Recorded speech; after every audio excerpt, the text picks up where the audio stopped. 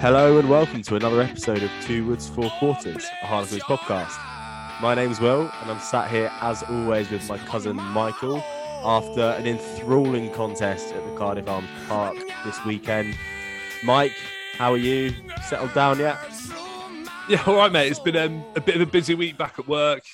Obviously recovering. Well, not really recovering. I didn't really get any symptoms or anything, but a little bout of COVID. So a bit of time indoors, back at work, hectic at school, all the sort of classic January stuff. And then, it was quite nice actually having it on a Friday night. Obviously frustrating that there wasn't a possibility of getting anyone there, any fans in. So you missed out on all that kind of stuff. But it was quite nice actually just getting home and sitting on the sofa and sort of watching it and keeping up to date with everything. I am so gutted we couldn't get down there, especially after what we got. I'm actually devastated.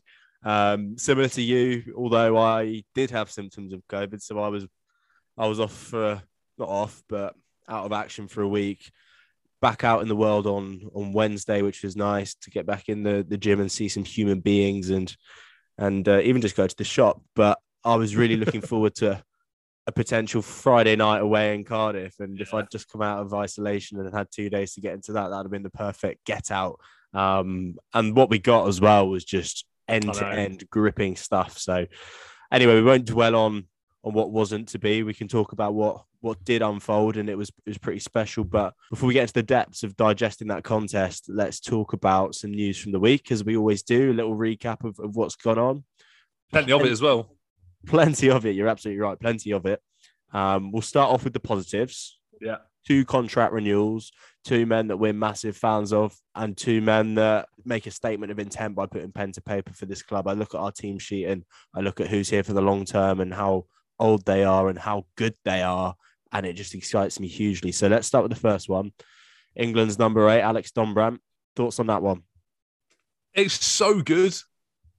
Like, I know that when when he signed the last contract, I think a couple of years ago almost now, I know that clubs were in for him. We know that we know that Northampton came in for him big time, and the club really, really sort of backed the fact that he was going to go places. And this is before he'd got international honours, before we'd been on a big Premiership run. They'd obviously looked at Dommers and gone, right, this is going to be the next crop of England talent that's going to take us forward. You look back to the glory days of 2012, 2011, that sort of era. We've got that again now. The Rob Shaws, the Evans, the Dannys, the Marlers. I know obviously a couple of them are still there, but he's that next really big sort of name in our squad. People look at the club now and they think, Marcus Smith, Alex Dombrandt, those 2 are right up there now. They're now the big sort of custodians of what we're about. And so having him on long term is so, so good. And I think, he's going to be what I hope, a one club man, long-term contracts, international honours. Hopefully he's going to spend the next 10 years of his career with us when we're right at the top of where we want to be, top 4 every year, playoffs, European stuff. He's as important to us as anybody else in the squads. He's a Harlequins boy. He's a Harlequins fan. He's come out of uni. He's gone back to the club that he supported, and having batted off a number of requests and transfer offers and anything like that, the club initially put some faith in him for a contract, and now I've gone big on him and say, look, you're our man. You are going to be our man, and he's going to be a future club captain. Oh, without a doubt, mate. Without a doubt. That's the first thing we tweeted in response to his tweet, future club captain. For sure. He's already captaining the club most weeks at the moment, and you can tell his leadership credentials have just grown week in, week out. Do you remember one of our first ever episodes, actually, probably about 10 months ago now, we picked our best Quins 15. Must have been in the first month of doing the podcast, and I actually had him down as captain because I'd seen quite a bit. Yeah, you did, yeah.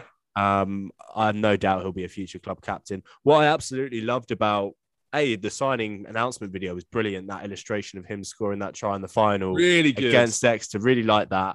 But what I loved about it most is what he had to say, and you referenced it a little bit there. It's his childhood club. He grew up supporting Quins. It's the only club he's ever wanted to play for. He's here now. He's just won the Premiership. He's playing with some unbelievable boys around him. His mates, some international colleagues, some other young superstars in Marcus, etc. Tyrone Green, still only 23. I can't believe that. So he's surrounded by some absolute superstars, and my God, he's good, isn't he? He's so good. The nostalgia of that clip, they put that sort of cartoon animation of him going under the sticks at Twickenham. And it's one of my favourite videos. And obviously, I've got When that we were video there, from in the crowd, that you had your. perfect angle as he cuts the line and dots it I down. know. It's spitting image. It's so good. We had a chat about this a while ago, and I sometimes get, you know, it's a really sort of typical millennial thing to say that people whipping their phones out all the time. But you having that angle on camera of that moment is so good. And that is, I mean, obviously you were sat next to me or stood next to me at that point because we were up on our feet. But I remember that image so clearly. Yeah, the little inside ball running on the sticks, then the big sort of beans to us in the south and with the I staff, watch it all the time, mate. I watch little clips like that from the day, and it always brings a smile to my face. So I get the whole millennial thing, put your phone away. But I was watching the game, just had my phone open anyway, so it's not like I missed anything. But yeah, those are special memories, and to reference that in his announcement clip was great. To hear everything he had to say was great. And then speaking of announcement clips and videos, Luke Northmore not far behind him. As that piece of content illustrated, for those of you that didn't see it but just read the news, they announced the signing by panning the camera to Domers in a meeting room, signing his contract with Lukey Northmore peeking in. And as soon as Domers leaves the room, Northmore sneaks in and adds his name next to Domers as well. So, yeah. And the whole insight was that wherever Domers goes, he follows, backing up the days of Cardiff Met, joining Quins in the first place and now re-signing together. So I love their little bromance. I love their story as a duo. And obviously we've just played Cardiff this weekend gone and got a hell of a result there with both of them playing important roles. Domers with a few key turnovers, Lukey Northmore with the try, assisted by Domers. Lovely pick up from Smith to Dombrandt on the shoulder, wide to Northmore, it's a run-in. Talk to me about Luke Northmore, because I know you're a huge fan of his, as am I, but you've got some brilliant words on him. So the thing I have about Northmore, right, at the start of the year and a little bit towards the end of last year, it's so difficult for him to get in our best side. And I think that is still the case. Obviously, with March playing a little bit more out on the wing and, you know, whatever that directive comes from Eddie, maybe you might see March more as a winger. But, you know, in my head, the best sort of backline is fairly set in stone, isn't it? It's Danny, Marcus, Andre, March, Lewis, Caden, Tyrone. Yeah. Which is so difficult because I think Luke Northmore pretty much walks into any other club in the Premiership. Obviously, there are, you know, which was my concern, actually, because I thought he might go and do that. Exactly right. Obviously, he's not going to walk in directly at 13 or wherever. That's obviously a silly statement, but I think he probably could. I think he probably could. Yeah. But I was worried that other clubs were going to look at him and go, "This guy is too good to be," and this is a horrible term, a quote unquote backup, right? Yeah, he's too good for that. He could almost go on to any other club in the Premiership and said, "You're our man. You are our 13." And I know that there's going to be more rugby now being played. We're going further in Europe. I hope because we're going to be re-signing these guys, we're going to spend longer at the top of the table in terms of the Premiership over the next sort of however long their contracts are going to run for. He would have been as well. He'll be Six Nations as well. Exactly. For us. Exactly. You know, he'd have been well within his right to go, do you know what? Maybe I'm not in the best side. I'm going to go out and rightfully so seek a big deal. But I think with all that stuff that we end and say, you're absolutely right. In terms of the more rugby being played, Six Nations, autumn internationals, he's no longer just a squad player. He is such a big part of what we do. And I absolutely love him. He's a try scorer. God, he is, isn't he? What was that, 8 and 13 now? It's something like that, yeah. That's an unbelievable turnaround. He's got an incredible ability to find the try line in different ways as well. He can play at 12, he can play at 13. We saw him out on the wing for periods of time last year. I love him. I absolutely love Luke Northmore. When he signed, I was genuinely ecstatic when he signed. I know that Domers was a bit more of like okay, that's massive for us, but it was something you almost expected. You almost expected, whether it was going to be this year or another year, you expect Domers to sign a long-term contract. You don't expect him to leave. Yeah. But I wouldn't have been entirely surprised had he gone. So the fact that he has put pen to paper on whatever it is, 2, 3, 4 year deal, it's so good. It's so big for us. Oh, for sure. Can I challenge this? Can I try and change the narrative a little bit? Because all of the talk of a squad player is perhaps a negative perception because you're not in that starting 15. And I think that's quite an old school way of viewing rugby and viewing sport. If you're not in the starting team, you're not as good as everybody else. You're not as much of a key player. And a really good interview from Lewis Liner on BT prior to the game was about how Quins had almost revolutionised how rugby's played a little bit. Now, he was talking about the style of play, and I agree with that. But I also think, and maybe he didn't mean this, is that the way we approach a season as a strategy and a long-term project and rotating players and managing minutes, because I guarantee if you look at our team in the final versus Exeter's team in the final, over the course of the season, I bet their starting team racked up plenty more minutes than what our starting team Yeah, I think that's probably a fair comment because as well. we rotated well, because we managed minutes. And all right, we're putting Luke Northmore in that squad player bracket, but I would happily start him at 13 every week, and we could put Mark in that squad player bracket. They're all squad players. They've all got a role to play at different points in the season, in different scenarios when there's a Six Nations and also international, an injury, different opposition. So looking at the real specifics. So they're effectively, they're all squad players. And by having a strategy as a squad like that, it probably improves the longevity of your career. You're not putting your body through a car crash every single week. You're doing it every other week, which probably is obviously still tough and really takes its toll on your body. And there's obviously so much great sports science that goes into recovery these days. But the science behind us winning the league last year also came from the impacts with the gum shields, the lack of contact in training. And I just think no such thing as a squad player anymore. Everybody's got an equal role. And I think the players are starting to buy into that if they haven't already. And maybe that's another factor in him resigning, is that actually I can play for so many more years by playing this role in a winning team. I can have a nice life because I'm not crawling out of bed every morning in utter pain and misery and having to go to work and get myself beaten up yet again. They're really smart about it. And I think he's made a really good decision. It's great for the club. It's also brilliant for him. And it's another strong weapon in our arsenal going into hopefully another playoff run and the challenge of going back to back. And off the back of this weekend, a potential European charge. Yeah, absolutely. The European stuff's really exciting, isn't it? Isn't it? How exciting! The how first exciting team to qualify. How have we done that? We'll move on to that in a bit. But I think I made the point when I went down to Gloucester, and Luke was starting at 13 and Joe was on the wing. And I actually can't remember. I think was it Caden that didn't start that day? I actually can't remember. Was it Caden or either Caden or Lewis? Caden was injured because he played the following week against Exeter as his comeback. That was it. Yeah, that was it. So obviously, Caden didn't start. So you think, okay, that's it's a shame that one of our best and one of our most exciting players in the wing that Caden didn't start. But any chance that Luke Northmore gets to start a game, I'm over the moon by. And I think you're so right in terms of the way that maybe some of the players in our squad now are approaching this mentality of this is a full squad effort across the full season. 100%. And obviously the way that they train in terms of it's not 90 hours of contact a week. It's not, smashing each other every week. It's thinking, right, there are so many nuances to the way that this squad is going to go forward.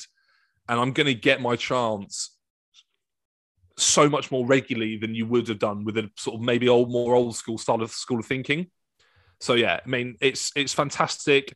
Luke's great. We sing his praises so often. I absolutely love him. I love the way he plays. I love what he brings to us. I love the different dynamic he gives to our back line at times. And if he's going to play more at 12, that gives us a different look. If he's going to play at 13, he's brilliant. If he's ever going to slot out on the wing, he's still fantastic. He's a try scorer. Yeah, brilliant signing, brilliant news. Couldn't be more happy for him. And obviously great for us that we get to keep watching him as well. Couple of bits of negative transfer news. The main one being the departure of Hugh Tizard, our promising 21-year-old lock who's been awesome for us this year, not only leaving us at a time where it would have been crucial to re-sign him and keep him on with us as part of our long-term project, but going around the M25 to our arch rivals is a particularly tough pill to swallow. A good bit of chat I saw on Twitter actually from his good mates Jack Musk and George Hammond, just ribbing him a little bit about the cash and whatever. But look, these things happen in sport. Yeah. It's a business. It's a career for all the lads as much as our careers outside of sport are careers to us. So if you get a better offer, if you get a better paycheck, I'm not saying it's all about the money. He's been publicly saying that it's about the growth for his own career as well, which is great. If that's the right decision for him, who am I to stop him? It hurts a little bit. It's like me going from Adidas to Nike. Do you know what, right? So you've literally taken... I probably shouldn't say this, but if they gave me a better offer, I'd 100% take it. Man, and this is what I find really weird about the way some people think about this sort of whole situation, right? Ellis Genge made a point a while ago on whether it was Good Bad Rugby at the time or House Rugby, whether it was at the time, about the loyalty that people have in sport and the loyalty that people have to their own career and their long-term well-being and the long-term well-being of their families and all that kind of stuff. And of course, it is gutting to see Tiz go. I think the club will have done what they could to try and keep him. Yeah. But in terms of the financial stuff, maybe Sarri's just offered him more than what we could physically say that we just can't do it. That being said, I think Genge made the point on that podcast was that if I were to Asda for 25 grand a year and Tesco had offered me 70 grand a year, come on. Like, do you know what I mean? Like, we all only get one shot at this, right? And if you could get offered a lot more money to do the exact same job, you'd be silly not to take it. So, but also for him, right? Of course, it's a shame. But also for him, right? If they're gonna give him a decent upgrade on what he's probably on now. And I don't like talking about the money because it's such a private thing. It's such a thing that goes on within the clubs. Yeah. As fans, we're only really speculating because we don't know the real sort of intricate details of it. But if they're going to give him a real big boost on what he's currently on, and if he's going to have the chance to play with the best second row in the country as Maro, and in that, like a bit like we say with Luke, if he's going to be a massive part of what they do in those autumn international periods when they're losing a lot of internationals to England and wherever else they're going, he's going to be an absolute cornerstone for them. And I think we spoke about second row is a massively important to what we've done in that sort of set piece dominance to allow us to do what we do. Yeah. And I'm sure it's going to be the same with other clubs because people are going to try and follow mould in certain respects. And we've had some really, really good chats with Tiz this year after the games in the bar. As the players do a little lap, he's always really good at saying hello. I know his family are closely connected with the club, but we've got to be careful about how we put negative connotations around it because these are people's lives. Oh, absolutely. You've nailed it. Again, I'm gutted to see him go. We wish him absolutely every single success. I hope he goes on to have a brilliant career at Saracens. I hope he gets international honours. I hope he gets absolutely everything he deserves because he's such a good lad and he's such a good player and has come on leaps and bounds for us. I just hope that every time we end up at StoneX that they come down the stoop, he has an absolute stinker. Yeah, I hope he wins. That's fair. I hope he wins absolutely nothing at Saracens because he'll be facing Twins in the final. So I hope he gets to the final every year and he's beaten by us. I hope they get to the final of Europe and some French team beat him. And I hope he goes well with England. But I hope he goes as close as he can without beating us. He'll have a whole cabinet full of runners-up medals. Yeah. Just wrapping up on that point, I'd like to think the club did absolutely everything they can to keep this kind of player because he's the mould of what we want to develop into, isn't he? So I just think if you look at the setup of both clubs, Harlequins and Saracens, where the money is going and how we're dividing our salary cap to suit an entire squad, we've probably had to put our money into our superstar players, like the ones that are grabbing the headlines, your Don Brandts, your Marcus Smiths, your Tyrone Greens, whoever else that grabs a headline every week. They're the ones that are going to be getting the big money contracts. And sometimes you can't offer enough to a player like Hugh Tizard, who almost goes under the radar sometimes. He reminds me of Matt Simmons in a way because he's sort of the silent assassin, goes about his work, but does it sort of in a really humble way or in a way that is unnoticed. So I can understand why perhaps the money didn't head his way. Whereas Saracens, on the other hand, they might have more to play with Vincent Koch leaving, and there might be a few others, and there's talk of Tim Swinson retiring. So their money goes to different places, and it's more of a need for them than it is for us. So I'd like to think the club did everything they could there, and it's just it's the state of play and the current setup of the league, and that there was nothing else that we could do. So we'll wrap up that point there on a note that it's something we're gonna have to accept. We'll move on to something a lot more positive and a lot more exciting. Back in Europe this weekend, after a brilliant run in the Premiership, we've gone for our sixth win in a row now. Away in Europe is never easy, regardless of the competition. Cardiff are a bit of an anomaly, given the results they've had so far and the teams they've been able to put out. So it was never going to be an easy contest. You just have to look at Munster's result against Castra and how it took them a last-minute try to win, to see the value in our win over there as well, and how tough that was, because that looks more and more important with every team that goes there to play now. in the results that they're getting. So that was crucial. It's never easy going away in Europe. Having said that, we were far, far from our best. Yeah. And if we were to break down this match, which is going to be a challenge for us, but I back us to do it, mate. I back us to do it. And I've kind of done it in my head, which might help you as well. I remember an interview Nick Evans did last season, how we like to break the game down into 10-minute chunks. And it's about winning as many of those 10-minute chunks as possible. So the way I would break it up is first 10 minutes, Quins. The next 20-minute block probably belongs to Cardiff. The final 10 minutes of the first half belong to Quins. We then go in, come back out. First 10 minutes of the second half belong to Quins. Then you've got another 20-minute block for Cardiff, and then the last 10 minutes go to Quins. So it would probably work out as about a half each, which seems fair when you look at the scoreboard. But then also, I think the reason we're so frustrated and we couldn't get any momentum is that they were able to put 2 10-minute blocks together and actually get a 20-minute period of consistent fluidity, attacking prowess, ran in loads of tries in that middle period of the second half, didn't they? So I just think we got out of jail a little bit. And my word, we know how to win, don't we? 6 in a row, qualified for the last 16 for the first time in however long has Harlequins been there with a home last 16 match, which is crucial when we talk about how hard away games are. So I was trying to break this down in my head last night when I was watching it. When we did the Exeter game last week, when we did the pod and we sort of spoke about the Exeter game, because the scoreboard was much tighter, I found it much easier to actually look at it and talk about it because there's not less to talk about, but you can sort of remember the phases of the game because of how tight it was on the scoreboard, and you remember little bits more about the sort of scrum, line out, set piece, all that kind of stuff. But when we have games like this, I find it so difficult to actually function a thought because it's so chaotic. You know, we scored early, another crossfield kick. Yeah. How good are they? Yeah, it almost seems to be one of our sort of go-to sort of phase plays now. You know, we're so good. It's a real weapon for us. Yeah, and it really is. It's just such a strange encounter because, you know, all through the first half we had massive dominance at the set piece, culminating in that spell of pressure towards the end of the first half when they lose a man. We then do what we did. We had that sort of same spell of pressure against Exeter, but we didn't take anything away from it. Yes, and I think I tweeted at the time last night. I said, or sorry, on Friday night when we were watching, I said this is the sort of spell during the game where we didn't capitalise against Exeter. We need to make sure we take points away because I think it's going to be a bit of a gunslinging match where actually points will win prizes. You know, it's not going to be about territory and that kind of stuff. It's who can run in the most. So we did well to take those points at the time. And then the second half, they just seem to have the right answers. And I know we were inaccurate. We dropped a few.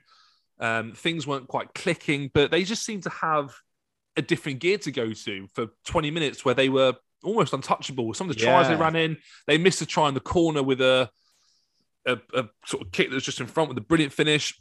We obviously missed one at the other end that was a forward pass directly from our own try line. You see, they scored 2 in 2 seconds. Well, 2 in... They forgot to put the clock back on. Did they? I missed that. Yeah. I can't remember what it was. In the second half, they scored... when they had that stage of scoring 3 tries in 3 minutes, it's because they scored 2 tries in 2 seconds. From one of the tries, the game restarted, the clock hadn't gone back on. It went back on 2 seconds before they crossed the line again. Oh, I didn't even see that. But I don't know if that was just television clocks and whether the ref actually had it under control, because whatever happened in the end, we get a penalty in the red to kick 3 points to win the game. I mean, so thank you for not turning that clock back on. We'll take it. There was you can have your 2 tries in 2 seconds. The one that was difficult for me to sort of work out was Danny's try, or no tries it should be, because the little kick in behind, gathered by Marchett, it's almost like a 3-on-1. I thought they were going to bring it back for a forward pass. They didn't, but they gave it back because Danny was offside from Marcus's initial kick. If he'd have gone left and gone to Luke Northmore, who would have run under sticks, it wouldn't have mattered because Danny wouldn't have been involved in the play. Yeah. But that was a strange sort of one where I was like, God, it's one of those sort of real tight forward passes where it goes sort of just through the hands. And But then they brought it back for the Danny Bing offside from the kick, which I found quite. I didn't even spot it at the time. I didn't even think that was an issue. It was one of those days, wasn't it? It wasn't a case of we were making bad decisions. It was that we weren't making the best decision. Yeah. I think it's really isn't necessarily a negative because we're still executing skills, albeit half an inch off. We're still looking to play, still playing with our intent and DNA and attacking prowess, but there were better decisions to be made, and sometimes that happens. And we still came out on the right side of the coin toss in the end, really. In terms of the first half, for me, I can break it down into two really clear points. I think Cardiff's dominance at certain points really highlighted how we missed Jack Kenningham, I think, and Andre. I think those two players in defence are really underestimated for us. We talk about Andre and how great he is in attack and how Kenningham's so great over the ball and in the line out, but obviously they're both defensive generals in both of their respective departments. Kenner's sort of leading the pack and Andre maybe the linchpin for our defensive line in the backs. We really missed them. They seemed to break through us fairly straightforwardly, and the first try they scored down on the flank seemed like quite a soft tackle for them to get over. So I think those two missing is a factor in Cardiff's positive play and the tries they were getting. The other thing I'll say is, and you referenced it earlier, was Marcus Smith's pinpoint crossfield kicks. Both of our tries in the first half came from them. Right at the start of the half, across to Lewis Liner to kick off the game, and then at the end of the half, across to Caden Murley into Tyrone Green and get it over from there. So that weapon for us is something we've seen in previous weeks with Exeter, of course, which was attempted on 4 occasions. I don't think Smith missed the mark on any of them. Didn't miss the mark again this week. I hope we see a few more times that comes out across the rest of the season, particularly when they go down to a yellow card and there's more space. I think that's a real smart option for us in that time. People will tell you to keep the ball in your hands, but when Marcus Smith plays a kick like that, it's effectively a pass because he just doesn't miss. When you can drop it on a golf tee and it's right where you need it as well. The one of their first or second try, I can't remember which one. I hate criticising players that I love so much because Caden's been so incredible in defence all across the year, but it was a little bit of a soft effort, wasn't it? Yeah, which is tough. But look, he's been so great most of the year. You sort of put that down as a bit of an anomaly. This might seem like a ridiculous thing to say. And I think I had this feeling at points last year when we had games like this where we'd score 4 or 5 and they'd score 3 or 4, and you just sort of have a sense that we're gonna come out on top. And I don't know whether felt like that. I felt like that. Right. I never felt dead and buried. No, and maybe it's the fact. I mean, I think you made a good point. You know, we're 6 on the bounce now. That means something in terms of how you get results. I know that we've had a couple of close ones with Exeter, and Gloucester wasn't a rampant victory, and then but we're just sort of finding ways to win. And I know that it's not going to happen. It's not going to happen every week.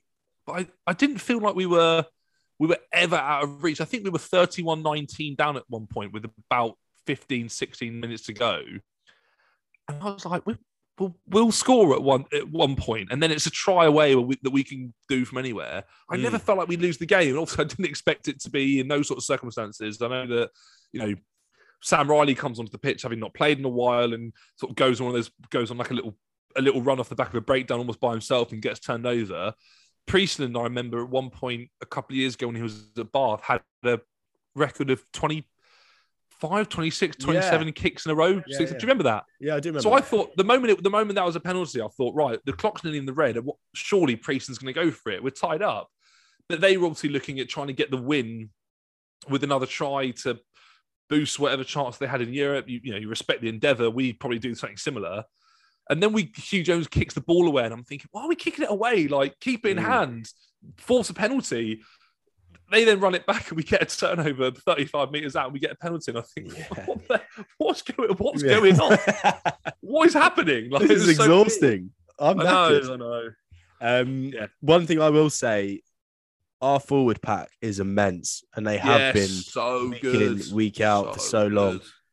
And we've referenced it before, but although we appeared to miss Kenners in moments, I think as a collective, they really are one of the strongest cohesive units in English rugby. I can't think of too many English teams that have got a better forward pack than us at the moment. And I can't remember the last time as a Harlequins fan we've been able to say something like that. And when you look at the back line, we've got a fully gun back line. You called it out earlier. You can pick our back line easily. You just know who it is. And you look to the bench and you've got Northmore and Jones, two electric players, and someone like a Will Edwards or a Tommy Allen on the bench or even left out of the squad. I just think when you've got a forward pack like that, my God, our backs look even better.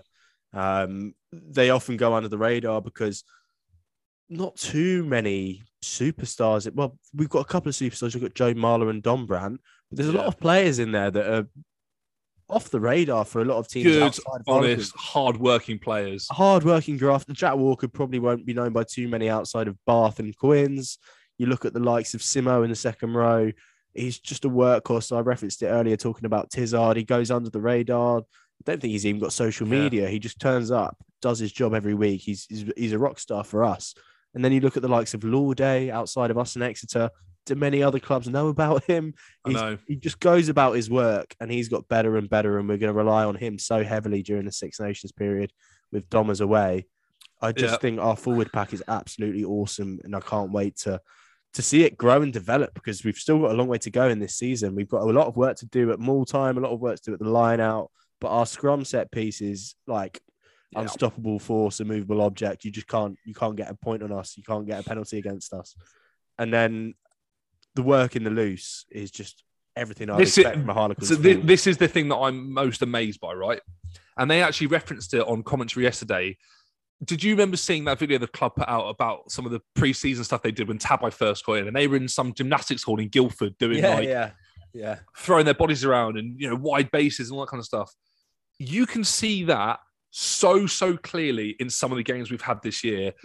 Backs making turnovers, Andre making turnovers. But yesterday, Simon Kerrod, who comes onto pitch, has gets over the ball, locks on, has a huge turnover, which actually was in a really good bit of field position from it. And then at the end, was it Dino Lamb that got the match-winning turnover? Yeah, Dino. He's 6'10" and built like a... He's enormous. What's he doing down there? He built like a tree, What is he doing down there? So you can I hadn't really thought about it much before. Okay, they're doing a bit of gymnastics work. That'd be good for a bit of this. But you can see that so clearly, and maybe that's some of the little effects that Tabai's had since he's come in. Yeah, he's not coming in and rewriting the script. He's coming in and adding little bits and intricate pieces. details, isn't it? It's little things that paint a bigger picture, which is great. One man I want to talk about before we do a wrap up of where that leaves us in Europe. Yeah. No prizes for guessing who. Marcus Smith, the ultimate we barely mentioned him up until now, which is the ultimate clutch player, mate. He's got more clutch than my Vauxhall Corsa sat on the driveway. So, and probably Alex Dombrandt's White Thunder. He's going to upgrade that now with his new contract. But my word, the ultimate clutch player. And once again, it rests with Marcus Smith to land that final blow. Just born for the big stage. Marcus Smith, for the second week running, snatches victory for Quins. I'll always back him. His confidence is infectious, and just playing with him, I can see the confidence in his teammates around him. Even his interviews after the game, Dave Rogers put out a nice tweet, which I fully get behind, about when he thanks an interviewer, he always says their name. So he said, "Thanks, Tim," after his interview yesterday. Little touches like that, but he's just a really nice, likeable bloke who's got great confidence, was never going to miss that kick. He got the kick against Exeter last week. He got the kick against South Africa in the autumn series. He just doesn't miss. But but not only that, what's weird about that, right?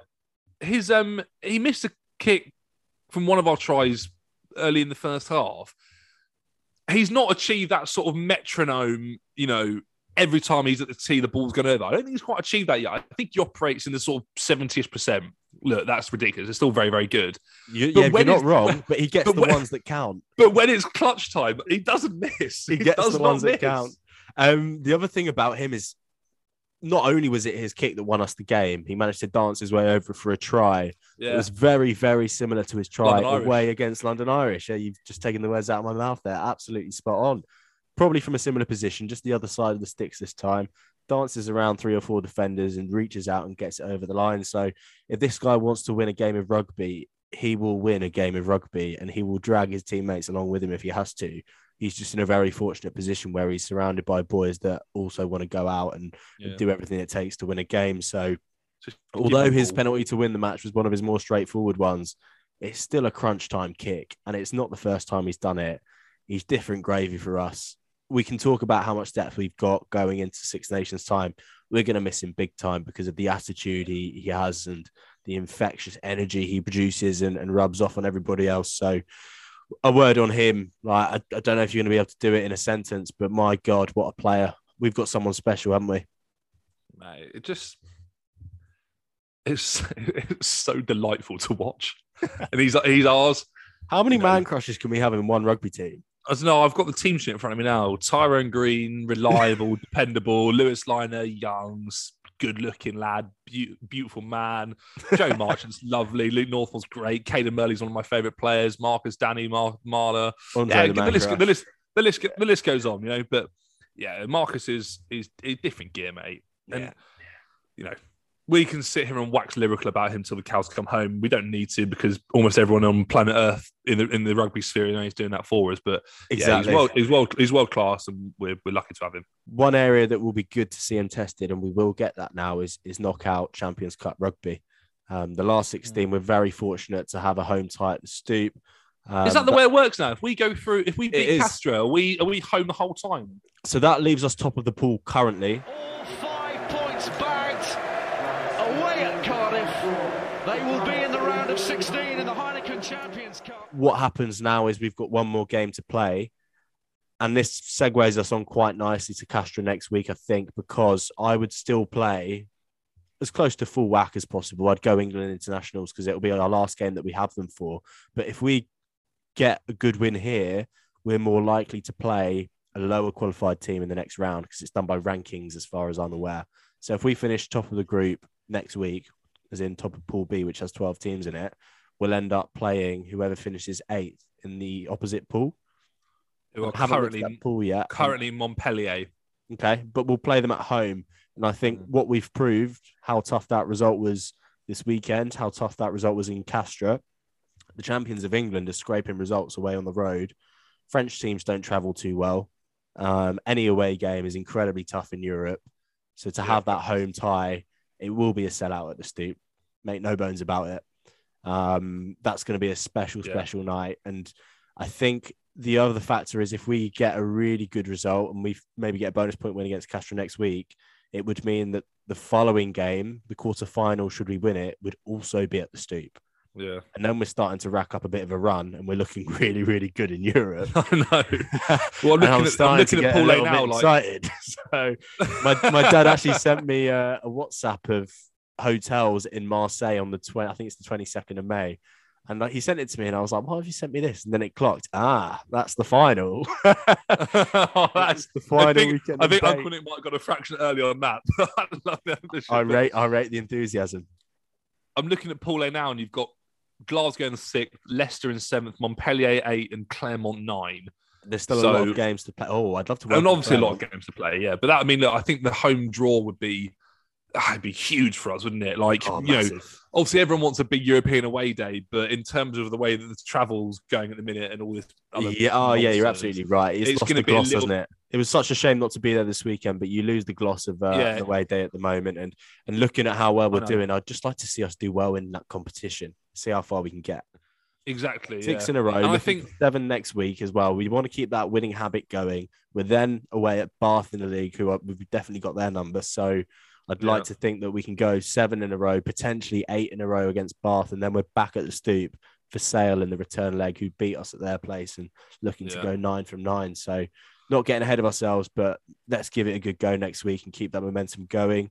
Yeah. In terms of selection, I would like to see all the England boys play because it's the last time we'll have them. I would want to see a little bit of change. I'd like to see Tyrone Green get a rest, give Nick David a go. Haven't seen Nick David for ages. Tyrone Green is not going to get a break during the Six Nations. We're going to play him every single week.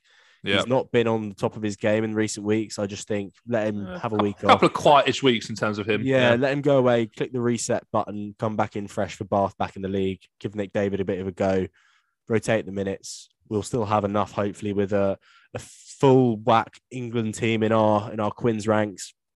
And then you look at Castor, who've got nothing to play for. They might throw out a second team. So I just think let's go there, do a job at the Stoop this week. I think I agree, right? Because there's going to be a change somewhere, with rest and whatever. But I would like us to go as full strength as we possibly can, because I think the draw of playing the rest of this competition predominantly at home is so important. Yeah. And they're not going to play the boys aren't going to play the week after at Bath. I think it'll be their last week for us before, Six Nations time. So I would love them to go as, obviously there'll be, like I say, there'll be a rest for somebody might have picked up and not, fine. But I would love to see us go as full whack as we possibly can, because like I say, I think that draw of home games in the European Cup will give us the best chance of going as deep as we possibly can in it, which is going to be huge for the club. Yeah, massive. Be enormous. Yeah. God, I love that music. Imagine being in the Stoop and the Champions Cup music starts playing as the players come out.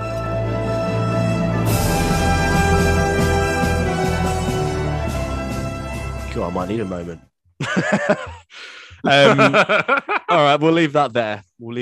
And we'll talk about Harlequins women versus Exeter women. So we're recording this on Saturday. The game's taking place tomorrow. Away at Exeter in the sunshine on a Sunday afternoon. It's back on terrestrial TV. Yeah. It's on BBC Sport, which is absolutely fantastic. I'm going to be watching it. It's another playoff clash. We talked about how Big Game 13 was a huge playoff clash with Wasps and Quins going at it. It's now 3rd v 4th. Exeter sit 3rd in the table. We sit 4th. We're both on 34 points. So it couldn't be any closer. Winner takes all this weekend. I just think it's so good how it's being shown on BBC. They've obviously identified that this is going to be a high quality game with a lot lying on it. Women's sport is not struggling. It's thriving, which is why it's going on TV. It's not going on TV because it needs eyeballs on it. It's going on TV because it's a really good product. And I'd like to talk it up a little bit more. I think it needs to be put in front of an audience who perhaps haven't engaged with it yet. And that's why it's going on TV. We're not dragging it into the future. We're bringing you its presence. So it's here already. BBC are doing a good thing by getting it on TV. I hope it gets loads of viewers. I know BT Sports Big Game 13 numbers were record numbers. Yeah.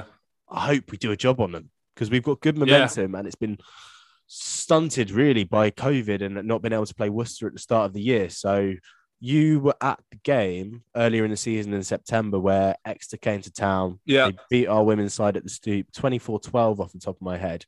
And you were there and you said they were good value for their win. And I've looked at the team sheet and I don't know anybody in that Exeter side apart from Chloe Rolly, who's on the bench, who used to play for Quins last season. And I just think they're one of those sides that are going to be tough to break down. It's a proper Exeter side that are going to be a tight-knit group. And you said they kind of squeezed the life out of us last time. Do you see a similar kind of game plan from them? It's going to be sunny. We've got our full strength team back, bar 1 or 2 with Shauna Brown. Yeah.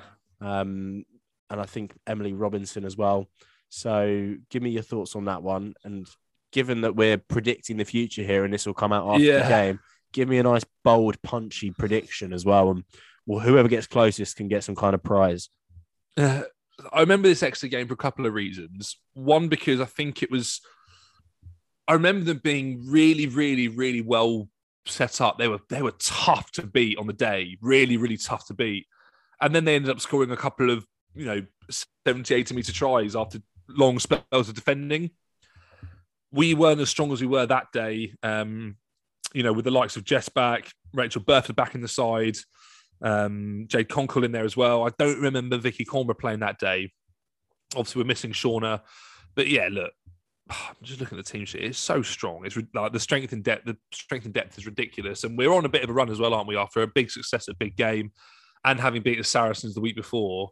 We're in a good place. So I'm hoping we go down there and, turn them over on their home patch. I also remember that day at Exeter down at the Stoop for slightly more ill-fated reasons. So that was the day I took that date to the Stoop and it didn't really pan out brilliantly sort of long term. So I thought I'd try and I'd sort of forgotten that a little bit. But yeah, no, we move on. But no, I'm looking forward to talk about it. Not really, no. And I'm gonna be at home tomorrow watching it. I'm gonna have my feet up on a Sunday afternoon, cheering the girls on. So yeah, looking forward to that one a lot. And I'm gonna go. Are we going like just hit closer to the pin? Yeah, closest to the pin. The other thing is, whilst we're both sitting third and fourth on 34 points, Bristol Bears have got a game in hand on us, and they're only 2 points ahead. So this win could push us up to second, and we're looking at home semi-final territory. So there is a lot lying on the line here, and Saracens are only 2 points ahead of them. So they're on the same amount of games as us, but we've obviously done a job on them not too long ago. It is so tight in this league. Every point counts. And we mentioned it against Exeter for the men's side the other week. It's almost like a relegation scrap in the Premier League where your 3 points become 6 pointers. Yeah. We're in that position again. God, rugby's so competitive at the moment, isn't it? English rugby is absolutely brilliant. I'm going to go 38-12. Big win. We're going to bash them. Big win. I think the weather's important. I've looked at it and it looks fairly nice. We're going to bash them. Bit of sunshine, about 12 degrees.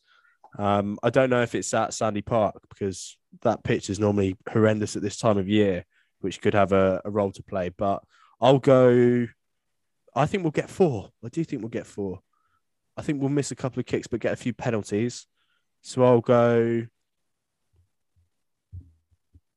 26-17 to Quins. Nice. So they won't get bonus points. Are you coming to Castor on Friday night? Yeah. So we'll do Pints? loser Pints or dinner? Fancy dinner? Loser buys another pint and a barbecue pork roll. Yeah, no, you've sold me with the barbecue pork roll. Sold me. Nice. So okay, I'll make a note of that. I was 26-17. What were you? 38-12. Okay, 38-12. Nice. We'll leave it there on that delicious barbecue pulled pork roll note. Thank you so much for listening. You've been listening to 2 Words 4 Quarters, a Harlequins podcast. Every episode up until March, we'll probably do a little shameless plug, so you'll have to bear with us now. Yeah. Myself and Mike started this podcast almost a year ago to the date. I think it's our anniversary in a couple of weeks. These are a happy 1 year, It's this week. It's Castro. 21st, 22nd. It's our anniversary. So we'll do our anniversary special next week. But where I was going with that point is that we've been nominated for the Best Team Podcast Award at the Sports Podcast Awards, which is a huge sort of humbling for us, really, given that we're up against the Man United podcast and all these American football podcasts. Go and give us a vote. We'd really appreciate it. And we hope to have you back again next week. You can find out all the information on our social channels on Instagram and Twitter. It's at Harlequins Pod. We'd really appreciate it. And let's go make us triple champs, as we're going to say, for the foreseeable until we hit March time. Thanks for listening, Mike. Cheers for your time, mate. I'll catch up with you in the week, mate. See you on Friday night. Cheers, boy. Come on the quiz. Go, you quiz.